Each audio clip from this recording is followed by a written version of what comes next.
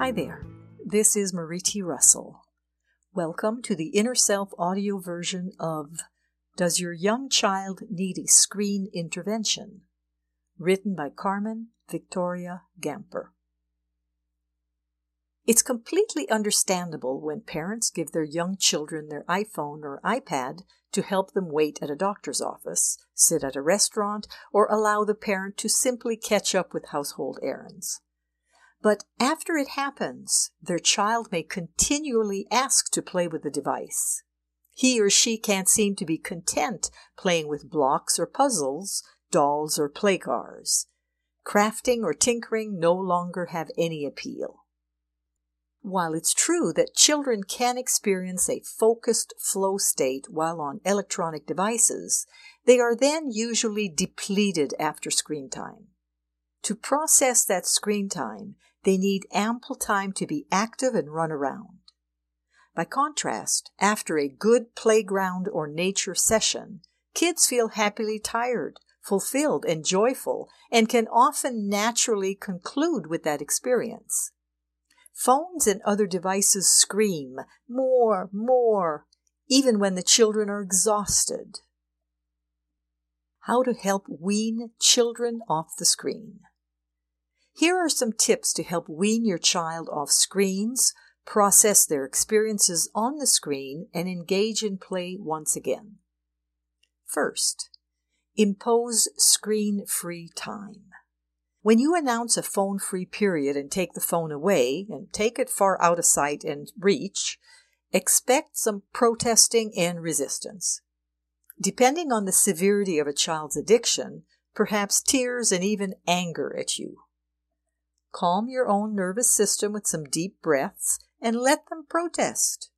Patiently listen to them lamenting and comfort them by saying, "I understand.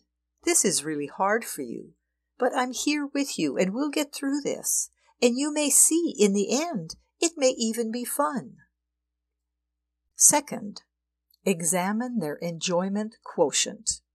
Once he or she calms down, ask him or her why they like the phone or iPad so much, and let them tell you about their experience in detail.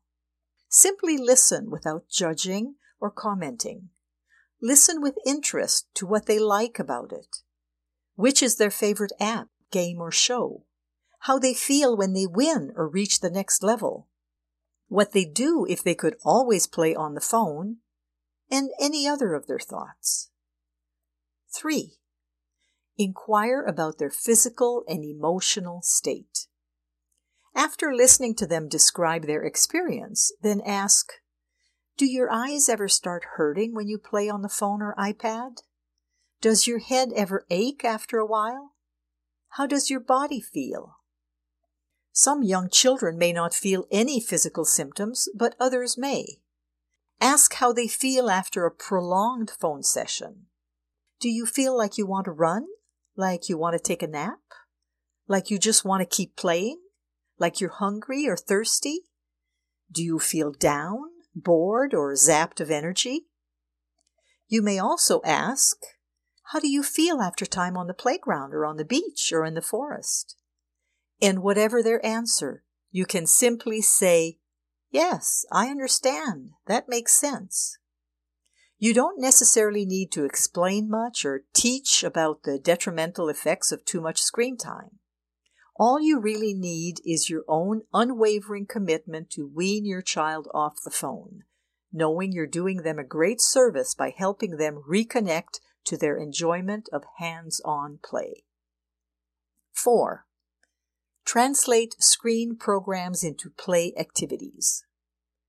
When you feel the time is right, propose some ideas for drawing, building, or imaginative play activities. Would you like to draw your game that's on the iPad? I can help you with that, and you can tell me what to draw. Do it even if you're not a great artist. It can be simple symbols that represent the characters or buttons on the screen. How about we form some of the characters you like out of Play-Doh, or build them out of recycled materials and craft supplies? Or we can play a game or act out a story with your dolls, puppets, or stuffed animals. It really doesn't matter what you do. What matters is that the child is engaged, that you're right there with the child during this weaning off process, and that you try to really tune into your child's world.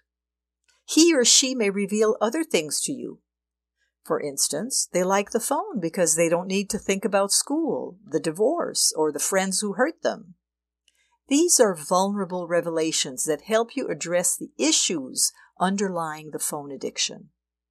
And again, let them talk about it, draw it, or enact it with pretend play materials. These practices are used in non-directive play therapy to help children move through difficult experiences. And you can use these practices at home to connect with your child and be a companion and mentor in their lives. 5. Offer fun distractions. Additional effective ways to help wean children off screens is to make the world off the screen really attractive. Bring home a puppy or kitten if that's their wish. Or make an effort to go out in nature regularly. Take trips to the beach or forest where you can help them collect seashells or hunt mushrooms. Over time, you can let them search for treasures of their own liking. With patient, ongoing help, your child may be more and more willing to dive into different activities. Create activity stations for block play, arts and crafts, and other hands-on play and learning opportunities to help them keep busy in the wondrous world off the screen.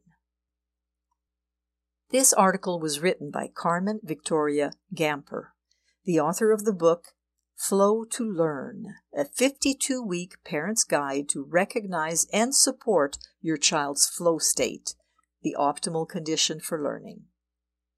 This article was read by Marie T. Russell, publisher of InnerSelf.com. We hope that you have enjoyed this article. For over 30 years, we at Inner Self have sought to encourage new attitudes and new possibilities. For more inspiration, visit us at InnerSelf.com. Thank you.